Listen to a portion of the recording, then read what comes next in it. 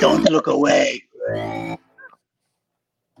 Oh, I was waiting for the beat to drop. Welcome to Stuck at Home with Cliff Dorfman and Jason Smith.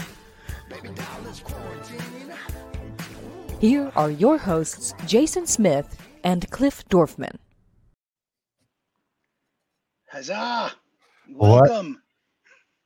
Wait, am I going to say it? I'm going to say it. Welcome to a new episode of Stuck at Home with me, Cliff Dorfman, and this and guy. me, Finger Guns Malone, Jason Smith, boom, boom, boom, bang, bang. What's going on, Cliff?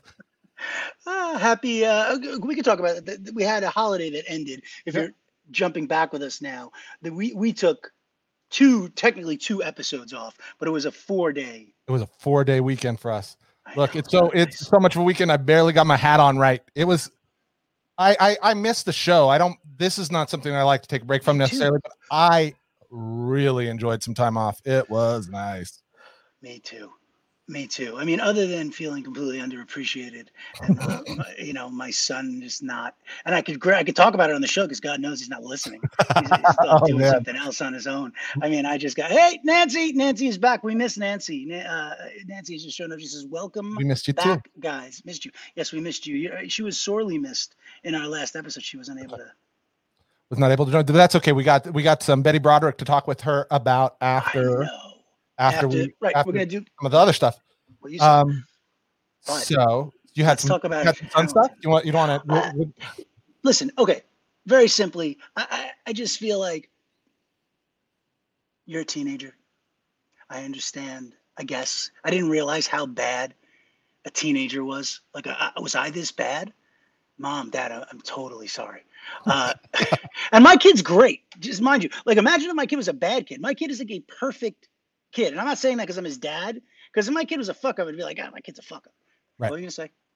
No, I just am. I'm just nodding along with the understanding. My kid is amazing. You've met her. They've met the people who've listened to the show. Have met her. She's great. She's also the worst sometimes. The worst when they're your kids, right? And so it's like one thing. Like, I just would like, listen. I'm the parent. You're the kid. I get it. I don't need you to take care of me. I would like you to have care for me. I would like you to maybe not have a large glass of chocolate milk next to the big reclining chair in the family room and then leave it there for 9 days. So the bottom of the I just saw it the other day. The bottom of the glass is stained brown like crap. Mm-hmm. And then I'm like, oh, what? Oh, I guess it was me. You guess? It was you. And then, wait, it makes it to the sink where he puts it in the sink and he puts water in it. And this is one of like a trillion. I gotta say this. At least he got it to the sink. That would not happen. Only because I supervised it. And who ended up cleaning it, by the way? All he did was put water in. He's like, that's what you do. I'm like, that's what I do when I'm waiting for the dishwasher to be emptied. And I leave the stuff clean so I can just have water in it. Plus, leaving water in it gets rid of like any flies. But anyway, I digress as usual. Happy Monday. I love it. No, I wanted to hear it. I get it.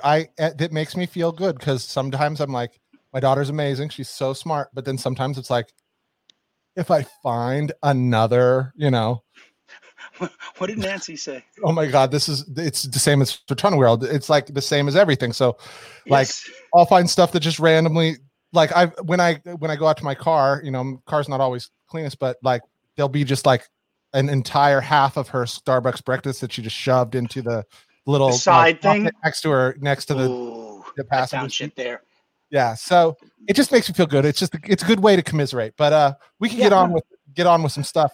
We'll commiserate personally after this show. Yeah. But let's talk about Hamilton, right? Hamilton. That was the big 4th of July talk. That and the illegal fireworks. I would venture to say trying to watch illegal fireworks from behind my house, considering like I could only see a couple around the trees, was more disappointing than I didn't enjoy the Hamilton. I didn't hate it. But I've been picking a fight with my entire family all day on Facebook. Yeah, let's talk about this for a second because your mom is very upset. Now let's go back. My sister more than my mom, but yes. Well, and I'm going to take Linda Hazelberry's back here. First of all, let's talk for a moment about the fact that you sang Les Mis in the car with your mom. Valjean. Is that Jean Valjean? Yeah, I always get it mixed up. But the first time I heard it, I was so stoned and I could not stop laughing at that guy's name. I'm like, that's the guy's name in the show that everybody loves. And I just couldn't stop laughing. Okay, so wait, what is Stephanie saying wrong? What's wrong already? What happened? What did Oh, we do? uh, What did we do that was wrong? Hamilton. No, she said Hamilton was great. Jason is pretty much wrong. Okay, so we're gonna get into this. So go ahead. Here's the truth. You used to sing both parts in the car. How old were you? And where did you go? Now I'm just up here alone. I mean, listen, I look really good if you happen to be watching us, but if people are just listening to us, it's just me. So here's the funny thing. Jason popped off. Now he's back on. Jason, welcome back. Hey, I was in the middle of talking and I got real theatrical with my fingers and I just slammed them on the table. I like musicals. I really enjoy live theater. How old were you when you were singing both parts of Jean Valjean? I was like 18. I was like, wow. 18. You're a grown up. You're a grown ass. I'm a grown ass man singing some Les Mis. I love it. Is this on the way to the Air Force? Oh, this is on the way everywhere. I sing I would sing that all over the place. I had a buddy named Jake Lightfoot, one of my Mormon friends, and we used to sing the Jean Valjean versus the Inspector Javert parts. There was there's a couple songs in there where the bad guy and the good guy are singing against each other, and we knew all the parts even when they were singing in the Air Force. No, this is just at home. Oh, okay. In the Air Force, this didn't fly. I didn't do a lot of musical. I would have. Now that I think about it, knowing me now, I probably would have. We just never got into it. I never found like a theater buddy in the Air Force, but I think that fell to Don't Ask, Don't Tell back in the day. They're like, don't ask, don't tell, don't sing that, and we're not going to talk about it. Don't sing Les Mis, no Avenue Q.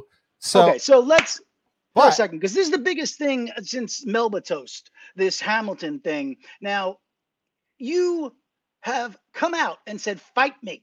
Yeah. And he goes, Linda says, I know how you feel. I think my son is so great, so smart, and watch it for 20 fucking minutes and has an opinion. I'm dying here. Linda, listen, wait, you're not going to love me when we're done with this, but let's get there. Okay. Jason, continue. So I put it out there. So there were two reasons I did this. One, I legitimately didn't I do have a hard time watching like recorded theatrical musicals on TV in general. It doesn't work for me. I think there's better and more interesting ways to do it. So that's number one. Right. And live, and I love live. Two, I don't love the musical. It's not my favorite. I don't hate it. Hamilton. But it's you don't love Hamilton. No, I don't love Hamilton. It's okay. Even, I've heard all the music. I never saw it all put together, and I didn't just watch the first 20 minutes. I watched them later too. But I thought it was okay. But mostly, I just have so many fights going on my Facebook that are related. You started it. You started it. You said, fight me. Yeah. You said, I don't like Hamilton. Fight me. I'm just tired that, there's a million coronavirus conspiracy fights on my Facebook that I don't get myself involved in. There's a million this one you dove in on. But this one I was like, I want to have a fight about a musical.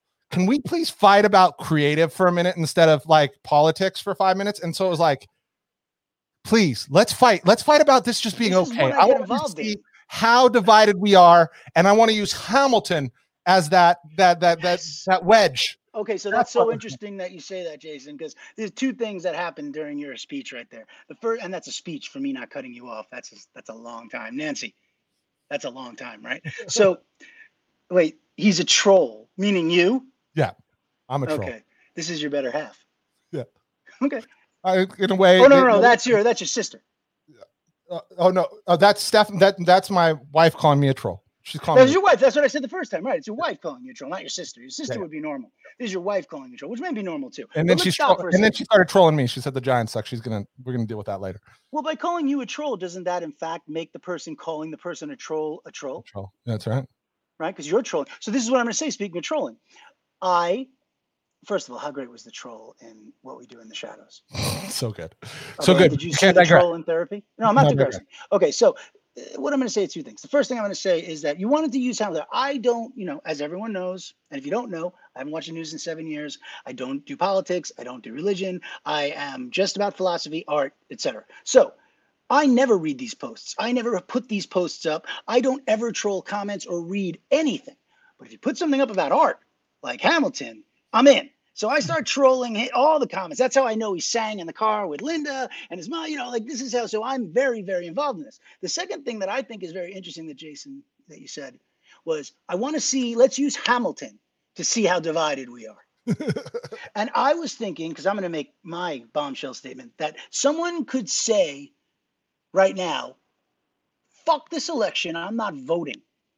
Easier than what I'm about to say, which is not only haven't I seen Hamilton, I'm not gonna. I have zero desire. And on top of it, Linda, I know you're going to hate me. I'll tell you why. This is why. There's two reasons. First of all, I saw and was subjected to the Heights at the Pantage Theater. And I was so angry and I couldn't leave because of how I was there. And did you have a boner? Is that why? And you just couldn't stand it?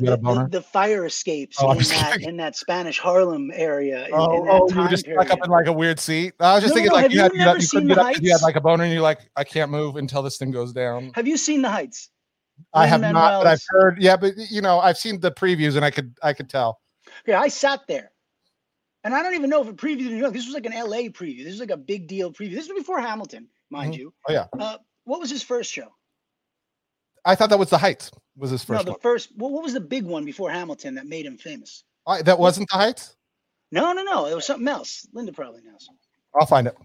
Yeah, it would have been like what Larson did with Rent if he had anything else. He didn't die. Is that his name? He did 21 Jump Street, Bring It On the Musical. The Heights was his first big one. And then Hamilton? Yeah. 2005 in The Heights. And there was a couple other things in the middle. And then Hamilton. What were the couple other things in the middle? Does it say? Bring It On the Musical, 21 Jump Street. But I don't know what those were as far as his things. Yeah. So The Heights was his first thing. And now Hamilton was like he went next level with it. Yep. Okay. Could not be less interested. I try. I've seen segments. I can't. It's just too. It's too cute. And again, can you correct me about the history? What about? Is it real? Was he a president? No, he wasn't. Well, he's not a president in the show either. He's a treasurer. Right. But he's a treasurer. Okay. So it's historically accurate, right? Yeah. Historically, it's not inaccurate. I mean, it's all theatrical, and there's probably added pieces to the story, but the overall plot line is true. How do you top this? I mean, this was the biggest thing on Disney Plus, right? They don't talk about. Oh no, it's huge. Like it brought so many people into Disney Plus. It's crazy. Do we know? Was there an article? Yeah, there was an article. It was like 74% increase or something. It's like their second biggest Disney. I'll look it up. 74%. I think you're right. In that article, they said a 74% increase in subscribers. I mean, can Netflix even say they had that? No, I don't think there's anything like that. All right, Linda, I hear you. She hasn't even said anything yet, but I'm going to watch it. Okay, I'm going to watch it, and then you're not going to be happy after I watch it because I'm not going to like it, even though I'm open. But I've already seen snippets. Go on, Jason. So it was a huge boost. Yeah, 74%. They're talking. I guess maybe where I got the 70. It was the Disney Plus app was down at 752,000 times globally, and 458,000 times in the US, which is a 74% increase of downloads over that time. That's so interesting. It almost split in half between the US and foreign. Yeah. That usually is not the case. Yeah, no, it's insane. I mean, with worldwide access, the app and stuff being a little bit different, it's not necessarily theatrical. I don't know how the app stuff breaks down, but it's an incredible. I mean, it's I had no doubt. Like, this is something I don't think is controversial. I think that. Oh yeah. Hamilton was like, at the minute I saw that Disney was going to put this out there, I was like, this is just killer. They're going to fucking make them in off this. So, well, nothing's been done like this, right? Not to this scale, or right. The whole point of this is different than something else. Like, did they do? In other words, how they film it? Did they film it just as a live show? No, it's the same thing. If you watch a theatrical, when you go to the like a Cinemark or an AMC, and beforehand they're like, special from Cinemark. Watch the opera that you've never wanted to see before. That I like. If you show me Deflator Mouse with the Met, I'm in. I want to see that. It was recorded like that. So it's still all the sets. It was the original cast. So that stuff was all really cool, I guess, for people who give a shit. Right, it's Lin-Manuel. Yeah. But so none of that. It seems like everyone except us gives a shit. Everyone. Yeah. You and me.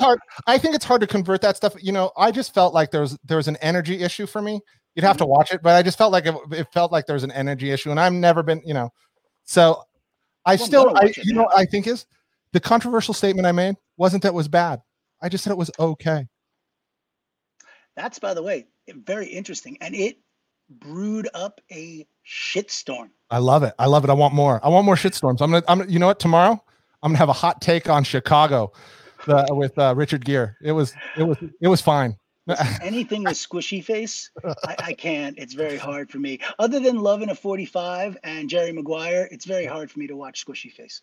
And listen, I know she's great. I'm sure the Garland thing is great. Let's not digress because our guest today. Yeah, let's stay on point. Let's stay on point because Dan's here. Oh God, let's get to. So today we have an amazing guest, and it's the inner.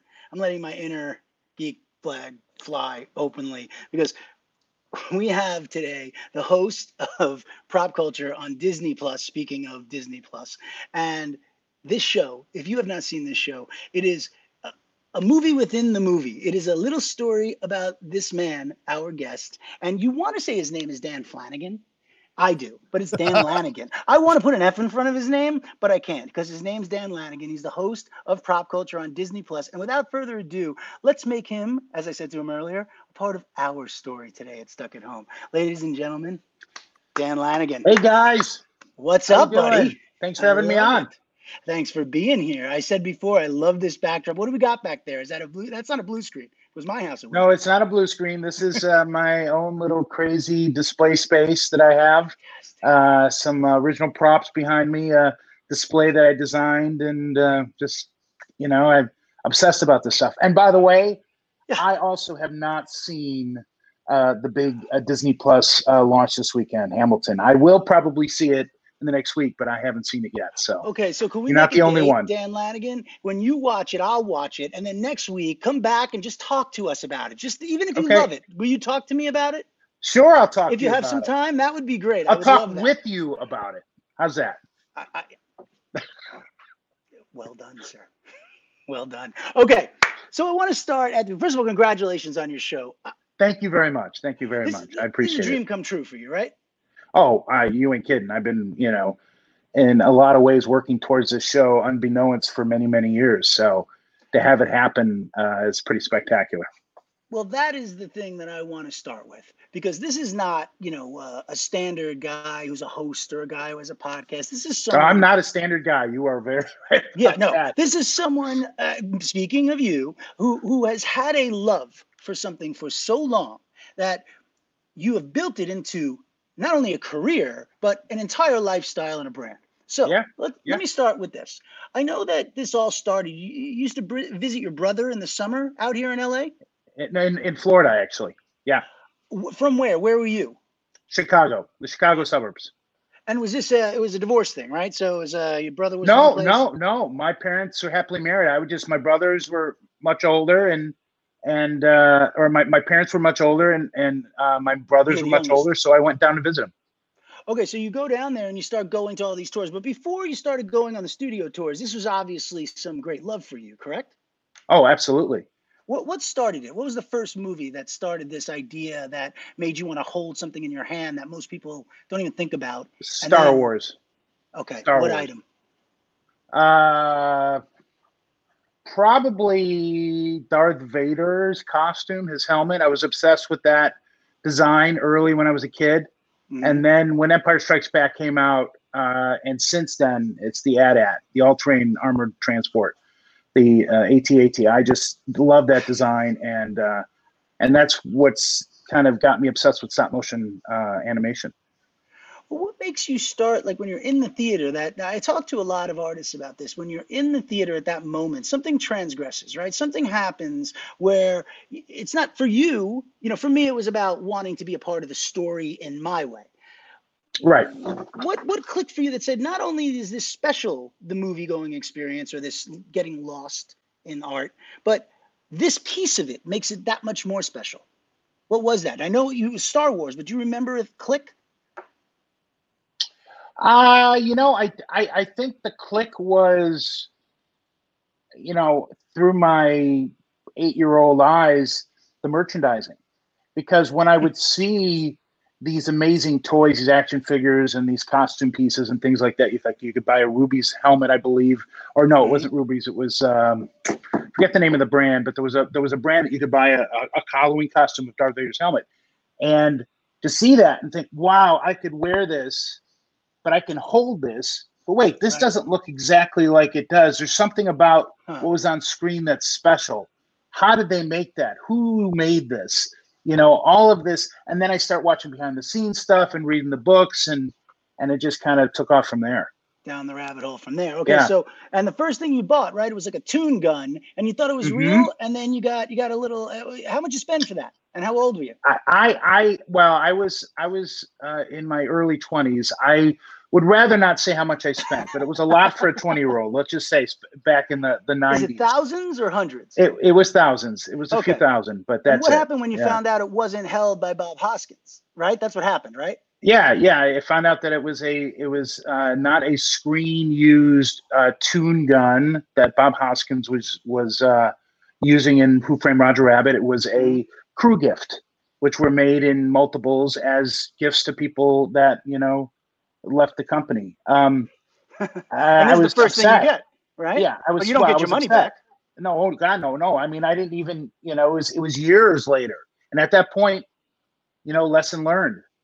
It was nothing I could do about it. Didn't you? You said never again. Yeah, right. Well, and the thing about when you collect this stuff is you can do a lot of research and you can really, really investigate this stuff, but there's always a chance that something may not be right or not exactly what you understood it to be. You're always researching, and that's the drive to keep, looking into how these things are made and talking to people. Part of that drive is I want to find out more information about the pieces that I have or the pieces that I'm interested in. And sometimes it's good and sometimes it's bad, but it's an adventure. Well, yeah, that's kind of the whole part of the show that I love. And that's why I brought up the toon gun, because for me, Roger Rabbit was such a sentinel moment in my life, for me as well. Lover. And the combination of what Bakshi did, when you watch Cool World with Brad Pitt and you see the ideas of it coming in, and then Roger Rabbit happens. So you buy that toon gun, and now you get to do, which I think was episode 7, which I loved. Was that it? Mm-hmm. Kind of waited till the end. I'm not sure which. I feel like it's 7. Retro is maybe 6. Jason, tell maybe us 6. it's 7. Tell us I'm right. I'm usually wrong. It might be 7. I'm usually wrong, by the way. That's Jason will pop up soon. Okay, so what I love about this though is that I when I finally realized the connection, between you and the props, now you're getting to be around the real animator and you're around that guy's board. Tell me a little about that episode, and I want to talk about the show in a bigger context after that. So I'm sorry. What was the question again? Oh, I said, tell me a little about that episode, and if there was anything more special, like was it as special as your Nightmare Before Christmas episode, which is your absolutely, collection? Okay, absolutely. Honestly, the 2 episodes that I was most excited to dive into were Nightmare Before Christmas and Who Framed Roger Rabbit, and I knew a lot more of the people and the stories when it came to the Nightmare Before Christmas. So Who Framed Roger Rabbit was probably more exciting for me because there's people that I've always read about but I've never met. Joe Johnston, I got to meet the man. I'm sorry, I'm thinking Honey, I Shrunk the Kids. I'm sorry. No, there was switching gears here. Switching gears. Yeah. No. That's Robert Zemeckis. I did not meet Robert Zemeckis, but not yet. That's what we tried, but he was unavailable. So, Charlie Fleischer. I got to meet Charlie Fleischer, who played Roger. That was amazing. In my head, I hear Roger Rabbit at times talking to me. He's my own version of Harvey. And how nice a guy is he? Oh, he's just the nicest guy. He's so nice, and he gets the babe. That has to be Hollywood because that doesn't usually happen. Well, let me tell you. When I worked in 1999, I was a doorman at the Whiskey Bar at the Sunset Marquis Hotel, and Charles was a regular there. And he would come in all the time. So I would see him every night, and he would do the voice every night. He would come up behind me and whisper in my ear and do the voice. And he would always get the girls. Funny always gets women or men or whatever you're looking for. Funny That's wins, right. It gets right? what you want. Yeah. Across the board. Okay. So tell me a little about how this show comes about. I understand how you come about, but how do you convince Disney? And how do you get the Disney machine behind you in this and a team working with you on this? It's incredible. Pitching the show, I had a very specific idea of how I wanted to go about this. I had tried it a number of times beforehand, could never connect with a production company, a studio, anyone that would want to push forward with it. in the way that I wanted to do it. And because you could have done it anywhere, right? You could have done it at Fox. I mean, there are different versions of it. Yes, right. Yes. People wanted to do. The interest was the transactional version. Auctions, finances. How much does it cost? All that kind of stuff. Which sure people are interested in, but I don't think that's why. That certainly doesn't drive the people that collect this stuff and the people that make this stuff and the people that work on these films. Yeah, yes, people work for to make money to live, but the people that work in this industry, for the most part, love what they do, and they do it for the love of the art. And I wanted to dive into that, and we brought it to the people at ABC Studios, and they connected with it. And then we, together with them, brought it to Disney Plus, and they connected with them, and it was great for the service. That's Wait, let me interrupt you for a second. This is before, you sell this show before Disney Plus launches. Is that correct? Oh, well before, yeah. So you don't even know the success it's going to be. No, I have no idea. But what's the build out like? What am I watching? What do you mean? Well, I mean, as you're making your show, so you get the green light and you get your 8 episodes. Oh, right, and you get your team. Right. But what are you watching as far as Disney Plus when they're telling you're watching this build out, not only of your show, but of a whole new streamer that's about to explode? Yeah, right. Well, honestly, we're not watching anything. We were working by ourselves with our own team. We would have interaction occasionally with the APC people and the Disney Plus people, even less so. They knew what we were doing and they liked what we were doing. And we just, kind of did it. They were producing a lot of content for a short amount of time, and they had to kind of trust us. And I think their trust worked out. I mean, we were all very nervous, but it turned out good. And, we were able to put the heart and the soul into it and show some cool gear and talk to some really great people and show. Great. Yeah. Well, thank you. I think, the key is, the emotion in the show is purely representational to why people love these movies. These icons, these props are just representative of the love that you have for these films. And that's why I collect. And I think that's why people get so excited about it. Well, it's interesting, because since your show, and I never really thought about it before your show, but since your show, I have to say there's a lot of things like Raiders of the Lost Ark and the actual Ark and how much I connected with that and opening of it and being Jewish. And all of a sudden I started thinking about these items, and it really is a heartfelt connection to the item. Yeah, so, it goes beyond the movie, right? Beyond the movie, yes. And so tell me, tell all of us a little about your team. What does this mean to people who don't know your show? For people that don't know the show, the show is about diving into the world of the artifacts that are left over from these big films. Well, actually, hopefully not so big going forward. If we get a second season, which, we don't know yet, but if we get a second season, I hope so, but you never know. That's all right. I said it. You don't have to. Go on. Thank you. I appreciate it. Thank you. But people like this. It's a niche. No one else is doing it, and they're certainly not doing it at this level. So okay. But you have a team, right? Like you have a team of people that you work with, like archaeologists. So we have. I put together a group of initially researchers that we call them, but honestly, they're just friends of mine that people I knew, some friends, some not, that were in the prop collecting community that knew about stuff and could reach out and find out additional stories.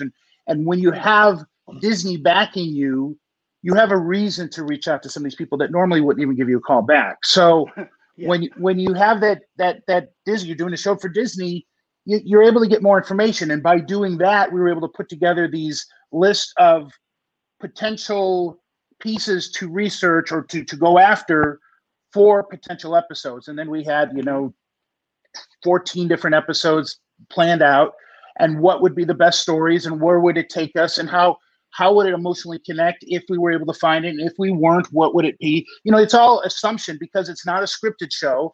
It's, you have to kind of guess, okay, in success it's going to be like this, and if it doesn't work out, this is what it's going to be like. And with my partner Jason Henry and the wonderful producers we have, and we had a great editorial team. These guys just kick butt.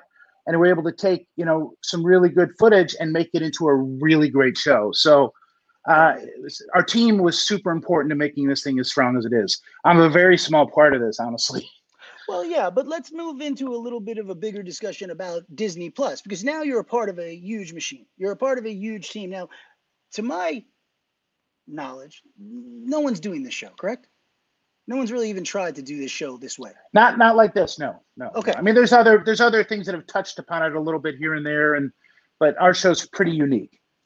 So, in having now the Disney Plus arsenal at your fingertips, what do you, as a show, what do you want to do with it, and where do you see the future taking you? Let's just go with the, idea that there's a future and we're moving forward. How do you see utilizing Disney Plus to its fullest? Well, in the second round, if we get a second season, what I would love, we'd ideally like to do more episodes than first season. Not a ton more because there's only so many we could do, but we think we could do a few more at least. What movies would be your favorites if they can? The movies I would want to do, the top of my list personally, Dragon Slayer, Disney's Dragon Slayer, a film that is fairly not well known, especially nowadays. I think it's a brilliant movie that really technologically and artistically was ahead of its time. And, people that are responsible for things like Game of Thrones and Lord of the Rings and The Hobbit, it inspired them dramatically. Hellboy, all these directors and producers, that was a film that really pushed them. And no argument. Creatively. Yeah. So I think there's some great stories within that movie. That stuff that hasn't been seen in a long time, and it could be great. But Raiders of the Lost Ark, love to do Raiders of the Lost Ark. As you can see, I'm a bit of a fan of Indiana Jones. Hocus Pocus would be one that we'd really like to do. 20,000 Leagues Under the Sea. That's a little tougher because although there is a good amount of material out there, most of the people that worked on the film have passed away. So that's they've been tough trying to for remake our format. that, for a while. Yeah, I know. Okay. But you don't know if you'll be able to get that. Well, I mean, we don't know if we got it. I think they would want us to do it, but we'd have to see if we can actually put together a good episode. We'd have to kind of pre-produce it to see if we could find people to talk about it in the way that our show is. But maybe we would do it possibly do it differently, just because we'd want to do that episode and we'd want to present that film. Right. Let me ask you this. I mean, there's just so many great Disney movies and now Fox movies like Princess Bride. We would love to do Princess Bride. Please, that would be do wonderful. Princess Bride. Yes. That would be the best. What prop would you look for in that? What would be the ones? Oh, you know what? I would say the six-fingered glove. Christopher Guest's six-fingered glove. Yes. Maybe Wallace Shawn's cups from the poison scene with. That would be fantastic. What you do not taste or smell is iodine poison. Yes, Ipecaine powder. Ipecaine. There's so many things. The swords, the swords are wonderful. There's just some great stuff from that film. Maybe I want Man of the Tank and Sword from. Oh my God, would be spectacular. Right. Billy Crystal's costume. I mean, that would be just so cool. Yeah, I mean, it's great stuff in that movie. Yes, by far, and it's still classic to this day. It is. It is. So do you still get excited then? Like, do you buy something today, or you get something? Do you still get psyched? Is it still just as elating to you? It's very, very boring. I can't believe I'm doing this for a living. Right. Of course. Oh, I live for this stuff, man. This stuff is outside of my family. This stuff is like what drives me. Okay, what's your favorite? I'm sure this has been asked to you before, but I don't know. What's your favorite piece, and what's your penultimate piece? My favorite piece, it's probably the blaster I have in my collection from Blade Runner. It's the Hero Blaster that was used in most of the film by Harrison Ford in Blade Runner. And the penultimate piece would be his jacket, his trench coat. You would to like try and track that down. His jacket or whip in Raiders. Yeah, you know what? Because as much as if you were to compare Deckard with Indy, I would say Indy every time. But if you were to say Blade Runner versus Raiders, I would say Blade Runner every time. And Blade Runner, it's so much. I mean, I've always loved science fiction, and it's this like noir science fiction film with a really deep mystery of, is this character a human? Is he not? They don't overtly say it. It's just, and there's so many different versions of the film. It's so complex and dynamic. I think that's what pushes that over the top for me. And pretty much anything. Blade Runner is my thing.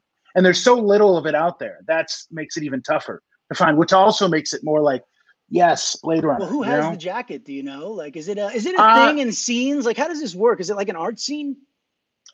No, it's not an art. Well, actually, it's funny you say that. Usually it isn't. The costuming in Blade Runner, especially Rachel's dresses, have become very important with design, with costume design. So those actually are important to the costuming world. When it comes to Deckard stuff, most of it disappeared. There's a couple costumes outside of the most jacket. of it disappeared. Yeah, we don't know where. There's a couple costumes out there. I've got a costume of Deckard's minus the trench coat. There's one trench coat out there that a friend of mine that I know has, but they must have had 6 or 7 of them, and the rest of them we don't know where they are. So that's just. And this guy who has them is never going to sell it, so it's not even an option for me. He's a good friend of mine. He's had it for 30 years. He's never going to let it go. I need to find another one of those ones that are out there. Don't say never. Let me tell you, off the air, I'll tell you a story John Milius told me about how he got a $300,000 gun from Spielberg that he would never give him in a million years. It was the only one. Wow, I want to hear the story. He needed a rewrite on Indiana Jones. And John said, finally, you know what I want? The gun. Give me the gun. Yeah, because Spielberg's a gun collector, right? Yep, exactly. Yeah. So you never know. You may get that jacket. Yeah, that's true. That's true. But all right. So you're here now, right? So what's next for you? Put aside the season. You keep on this collecting thing, but what's next, like creatively? Because you're just such an interesting dude. Well, thank you. I don't know if you're really talking to me, but no, I am. I am. I've decided that. I want to I want to do some more scripted work. I did co-wrote, co-produced, co-directed a comedy that's a feature-length comedy that I finished. I'm trying to find a distributor for that. Got a bunch of ideas for scripted shows. Oh yeah, it's finished. It's completely done. You don't mess around. No, I mean, it's like nobody wanted to produce it, so I did it myself. Congratulations. Yeah. Actually, you guys probably know of Jeff Davis, right? Yeah, he's in it. Jeff plays our villain, and he's just awesome. Awesome. I love this.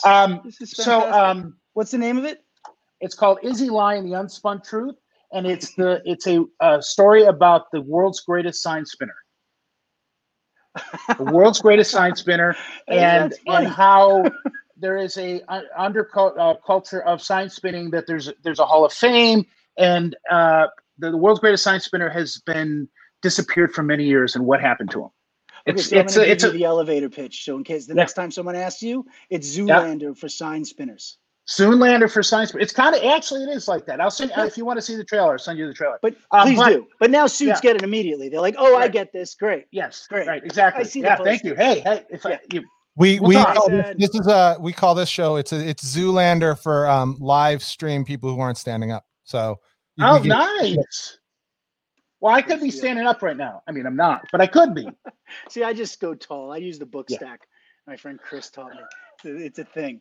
So continue. Sorry, I cut you. Okay. Yeah. No. So I, the typical thing that anybody who's in Hollywood wants to direct. They want to perform. It's just I want to create. And on top of that, I'm putting together a traveling exhibit of props that I'm hoping to get moving, mostly around the world of robotics. Feature film and television characters that were represented in robots, AI, artificial people, that kind of thing, and connect it with real world technology. To we can go from Short Circuit to Woody Allen's. What's the one he did? Bananas? No, what's the one where it comes in the future? And oh geez, I should know this. Right. It's not Take the Money and Run. It's not Bananas. Right. It's the one where he's frozen in time, and then he right. Jason will come back and tell us what it is. Yeah. I bet. So all right. So so basically costumes, props. Tour. Yeah, a moving tour that'll go from city to city to different museums, and so people can see this stuff, because eventually I want to get my collection into some sort of permanent exhibit somewhere.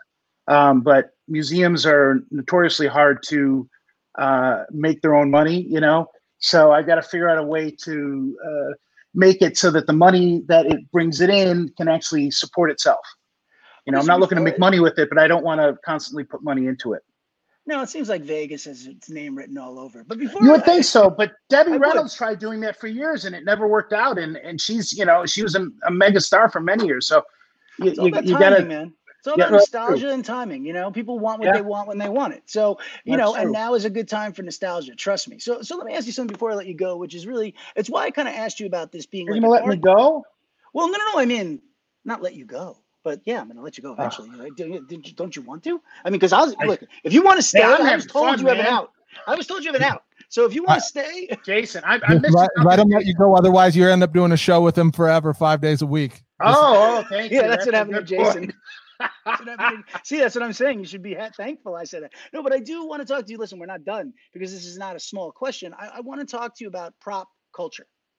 This, because it is an underground, it is a subculture, and it is, vastly unknown to most. Yeah. So just tell me a little about it. That's why I asked you if it was like an art buying world. People are like, I got to get. Well, from that question, yes, it is. It is when it comes when the way we look at these pieces, it's very much a subculture of fine art collecting. But most of the people that collect props are not the type of people that would collect fine art. They're more nerdy kind of obsessives that are not just getting a piece to hang on their wall. And I shouldn't say that about fine art collectors, because I'm sure a lot of people aren't that way, but we're much more geeky. It's early in the quote unquote hobby, the industry of prop collecting.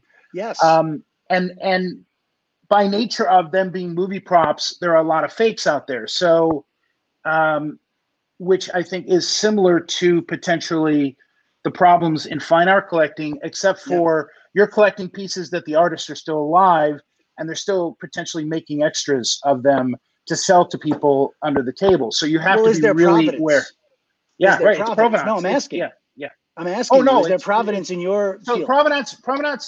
So the provenance comes down to a number of different things. It comes down to the story, where it came from, the people that have it, the people that had it reliable, are the people that had it worked on the film, are the materials of the period.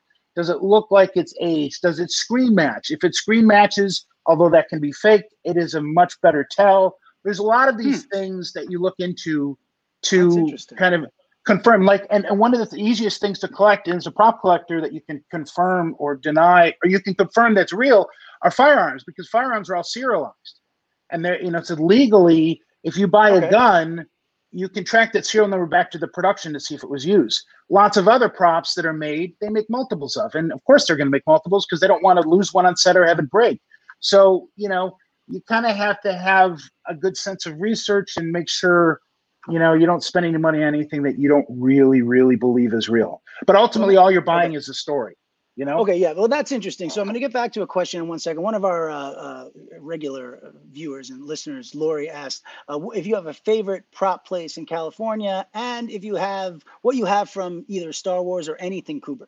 That was her question. I'm going to get back to Okay. Let's see here. A favorite prop location in prop California? like, is there? Yeah, to go buy props, I guess was what she meant. Oh, if I were to go buy something, well, there's a dealer that I've been working with and buying stuff for God, almost 20 years. Stephen Lane and Brandon Ellinger have the prop store, and it's I think it's Calabasas. It's in LA. It's called the Prop Store of London. It used to be called the Prop Store of London. Now it's just Prop Store. They're very reliable, and they sell memorabilia. It's props for the purposes of collectors to buy. It's not a prop shop for the industry. Right. Now. Well, now, so do you have anything Star Wars or Kubrick? I used to have Star Wars pieces. I don't have anything anymore because it's too expensive to hold on to. I have a mask from Eyes Wide Shut from Kubrick. So that's the only Kubrick piece I have. Screen worn. And Kubrick stuff is insanely difficult to get. It's Eyes Wide Shut is my least favorite film of his, but it's a Kubrick piece, and it's a beautiful piece of artwork in its own right. So I know someone who has one of the tables and chairs from the Milk Bar. Oh, that's cool. Yeah, that's like cool. A storage thing. Okay, so why I asked this now is what Lori brought up is interesting, and it goes back to what I was just about to ask you, which is, so really there's no forensic expert in your field in this prop culture right now, where like, I was at CSI. Oh, go tell me. Yeah, I mean, but the thing about it is there's, when it comes to fine art, let's say paintings, right? You have paintings are a very specific type of media. So you can bring in a forensics expert that specializes in paintings, and they could cover that entire era hobby, or that entire era. When it comes to movie props, you have sculpture, you have costuming, you have mechanical things, engineering. You've got all these different skill sets. So to confirm a piece, you need to have knowledge of those. So you need to usually find experts in that area, and then you need to know the people in the industry to kind of track it down. So, and then a lot of times prop collectors like myself kind of become your own forensics expert. I used to be a professional photographer for many years, and I got very good in Photoshop and studying pixel peeping, studying imagery. So I can look at a piece and look at photos of something and kind of tell, okay, based on lighting and stuff, I can kind of figure out if something's right or wrong fairly easily.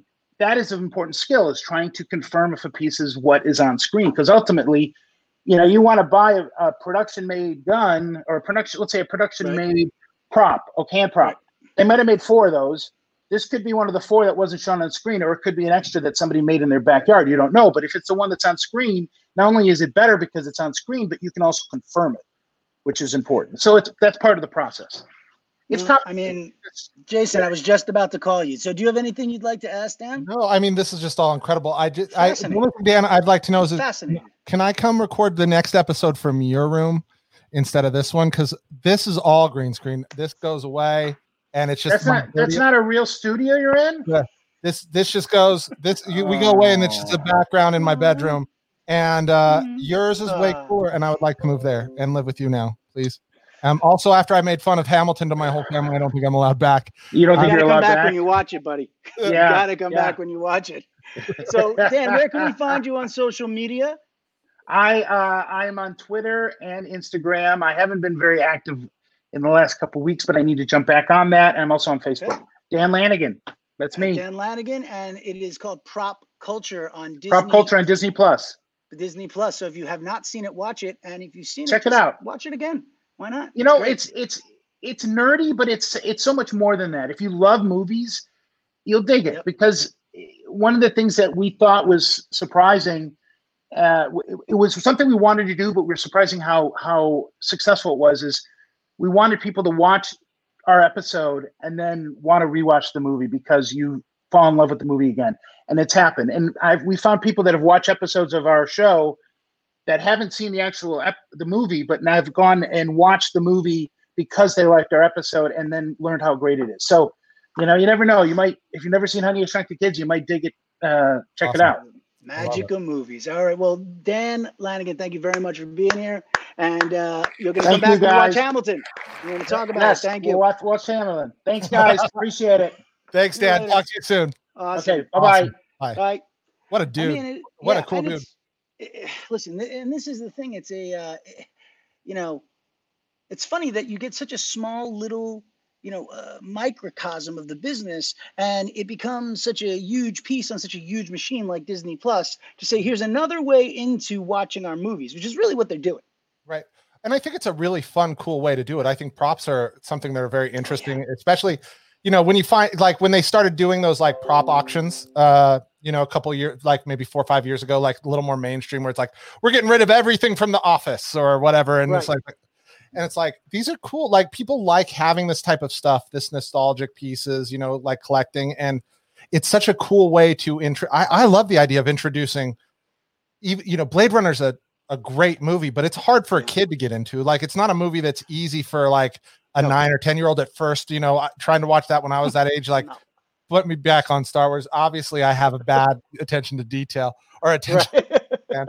But like, it's a great movie, but like the way I got into that movie, honestly, was from the toys. Like we had the cars, like the Hot Wheels, you know, metal cars from that movie. And they were so cool that it made me want to watch the movie and like play in it. And like, I sat through something that maybe is a little more adult than I was ready for because of that. And the same thing with these props, introducing them through that world and showing that stuff is a great way to inspire anybody to watch. Well, you know, I agree with you. And what also is interesting, you know, is people really, we have a lot of people out today and they really seem to be liking this, you know, what we're also, you know, it's good to be back. I got to tell you, I like doing the show. It's, you know, it's nice to have 4 days off, but it was. Plus, we're a very controversial show today. Tomorrow, I'll come in with my apology. Are you gonna apologize? Are you just I'm gonna write one. I'm gonna hella write one, and it's gonna make my wife even madder. But I'm gonna hella do it. Why are you gonna write one? A lot in it. I'm gonna hella do. Why are you sorry? I'm not, but I'm gonna write the apology in the way that you write an apology like this. Okay. Actually, now I'm looking forward to this. Let us now talk about Betty Broderick, because we didn't get to talk about it at the end of last week. We did not. No, we did not. Let's do this. All right. Do you want to go first? No, I want you to start, please. I want to hear you. Let's talk a little bit about it. In a lot of ways, this show is fantastic. That's the first thing I'm going to say. It's working on every cylinder, on every level. As salacious as it is, and and Nancy, I'm sure, is dying to get that she's right. I'm not sure what she thinks she's right about. She's been saying, bring on the wrong opinions. Oh, Stephanie's already, we're getting ganged up on already. Yep. Wait. I just said it's great. Now, let's talk about opinions, though. What opinion are you talking about? Are you talking about my opinion that Linda was sexually, what's the word I'm looking for, Jason? What's misconduct? Kind of manipulated. Yeah, but it's the term. Actually, harass. Yeah, thank you. Harass. Oh my God, Monday. So sexually harassed. And by the way, whether or not she was into it, wanted to break up the marriage, didn't want to break up the marriage, she was sexually harassed. If your boss is hitting on you at the workplace and you're a secretary or his assistant, you're going to sexual harassment jail. That's just, but now we're talking about the 80s. So it's not considered sexual harassment, right? Okay. Right. Okay. So it's just considered office culture. Right. Unfortunately. So what are we wrong about, though? Are we wrong about the fact that Linda was into it? What? You're Nothing. Laughing. No. I'm laughing because this is not I think anything that we say is going to be wrong. Yes. That's why I'm digging myself deeper into this. Yeah. Because it's not going to get any better. It's only going to get worse. So here's what I think. First of all, that piece of paper where they sent the picture and says, "Eat your heart out, bitch," right? With the picture of him and his wife where he proposed to her at the bar. And then at the end, now, I don't know if I'm wrong or right about this. Aren't we supposed to get at the end that she sent it to herself? That's what I thought that said. That's what I thought too. Tell me why I'm wrong. Am I wrong? It made it sound like she had sent that to herself and not realized that she had done it, and actually was coming into the realization that she sent it to herself. Well, I think it's more so. Oh yeah, Betty wrote that herself, and she wrote, you know, "Eat your heart out." You see, I love it. People are involved. She wrote, "Eat your heart out, bitch." So it wasn't Linda. She sent it to herself. So Linda. Now, whether that conversation happened where she says, "Maybe I'll break the china," when Linda says that to the friend, you know, I have to ask, what's that sound effect? What's going on? It's me typing. I'll call. No, I don't mind. I like all the activity. So here's the thing. Linda, I feel like that was a writer's thing. Like I heard the voices in the writer's room going like, we have to show that Linda is complicit in this, you know, that she's somehow like, I don't know how you're ever going to warrant someone killing someone. There's no, like, you know, unless they're like molesting, you can't warrant it unless they're so horrible. But there's a woman who fell in love with a guy. So you can never warrant Betty killing her. Right. Having her say she's going to break the china certainly doesn't do it for me. At that point, I might have busted the china without even saying it. She walked into the house with a hammer. Yeah. What is Stephanie saying? This was the first inclination that I had that Linda was kind of a bitch, but I feel like she was totally provoked by Betty. Yes, Stephanie. See, we're on the same page. We're on the same page with this. I felt, this is what I think, by the show being great, overall, what I want to say is that I feel like this might have been the best episode. And it made me feel sick to my stomach from the moment I started watching till the last frame. All right, you go. Well, I agree with you. I think that here's, and I feel for Betty so much. Like, I empathize with her so much, even in this piece of it. I feel like she's been taunted to a place where she has everything she does makes her feel crazier. Like that, right. This entire legal portion of this, like where she's trying to be her own attorney, which is crazy. That was rough. And it was so rough. These are bad decisions, by the way. These are not good decisions that she's made. No, but she was on to something. She was asking the right questions in just the wrong way, but it wasn't revealed to her. She had no chance from the beginning. There's nothing she could have said, no lawyer she could have brought in to win. Yeah, but it did feel very patriarchy. Like the judge was like, I'm giving you nothing. Like he heard the actual arguments. He saw how desperate she was. And he still chose to fuck her. And I'm using my F-bomb there. I'm using my second one right now, to fuck her. Had he not done that, there might have been a different outcome. Someone might be alive today. Yeah, well, that's the whole thing. He used it, and every single person. So the judge was in on it. He was in the pocket. There was never a chance. That's what it felt like. There was never a chance. She made valid enough arguments that at least there should be something there, and he seemed to be letting her go in the direction.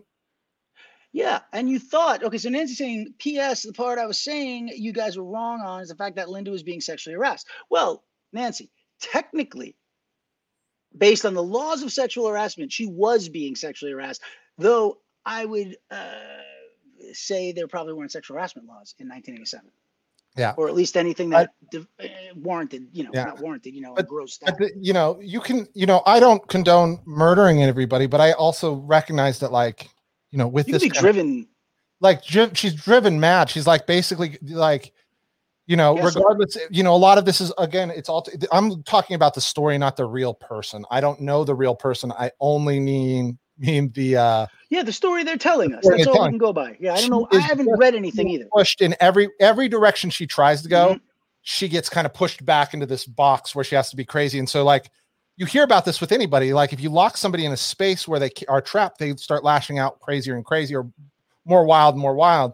She just feels like somebody who is being like, who's had a little bit of a side, but has been like drawn and like being goaded into doing this. Like, it's Dan's entire plan to make her crazy so that he can keep all his money. But it's like, with great power comes great responsibility, right? But it's more than that, don't you think, right. Jace? Well, I do, but like, it's not just about the money. I feel he's really trying to screw her. Well, he's just Frankenstein doing this stuff, right? Like, he's creating a monster, right? He's going all in on it, and he's a cold guy. He's not an emotional guy, so he doesn't recognize the emotional strain it has on her. But he knows exactly what to do as a lawyer to get her there. Zero loyalty, though. Yeah, I mean, those things where he's talking about. I mean, the judge clearly heard that she worked. He's like, nothing that really contributed, though. Really? How did you stay in school for 4 more years? I'm sorry, wait, law school. So wait, no, I wanted to go to law school after that. So that's what, 4 years, right? Yeah, probably an additional 4. Maybe 3 to 4. 3, right? Yeah. So how did you stay employed, full-time student? She paid for everything. So, but the judge heard all that. Yep. Right. So, and yet he still gave her no money. And what did he give her? Like nothing in the settlement? Nothing in the settlement, because it was all paid back through the Epstein funds. Another awful name for an awful thing. Yeah, it really was riveting. And this is what I'll say is that we got to go soon, right? Shit. I'm going to wrap up my thing, then you wrap up your thing. What I'll say is this. What is this Lifetime that's doing this show? It's on USA. We figured this out. It's on USA Network. USA has been changing their brand in such a big way. They started with Queen of the South, and they've been doing this, and they're getting edgier. And this is now a show that I feel, with these performances and the way they're building this slow burn to the murder. We know there's a murder from episode 1 in the courtroom. At the end of that, we know what happens. Episode 2. And yet I am riddled with anxiety when I watch this thing getting to what I already know is going to happen. This is a fantastic piece. All right, what's your closing on it? So I have two closings. One, based on that, I can't wait for the dark, gritty reboot of Monk in the new USA style. I think that will be an amazing show. Good one, bud. You know, really taking on Asperger's and in a way Who plays that Monk? Yeah, I think Norton? Adrian Monk comes back and he plays it again. He just plays it dark. No, I think it's young Monk. Young Norton. Monk. Yeah. Young. Yeah. And then two, what I'll say is I agree with you. I think that this is a very interesting piece, and I can't believe how much I fight with my wife on this because I'm being the kind of taking the side of the killer in this particular one, which I don't generally do. So it's a very fun kind of like situation, like dichotomy you got going on there. Yeah. Listen, here at Stuck at Home, we do not condone anyone killing anyone. Okay, no. We just understand that someone can be driven to a point where they don't feel there's any other option. You know, give someone a break once in a while. You might find a better result than a bullet found underneath. All of it. I love corpse. It. I love the controversy. I love courting the controversy. Let's see if we can come up with something completely benign tomorrow to fight about, because I love it. Bring it. I love it. All right. So everybody, thank you for being here again, and stay safe, stay sane, stay strong. Jason Smith. Cliff Dorfman. Take care of each other, everybody. Love ya.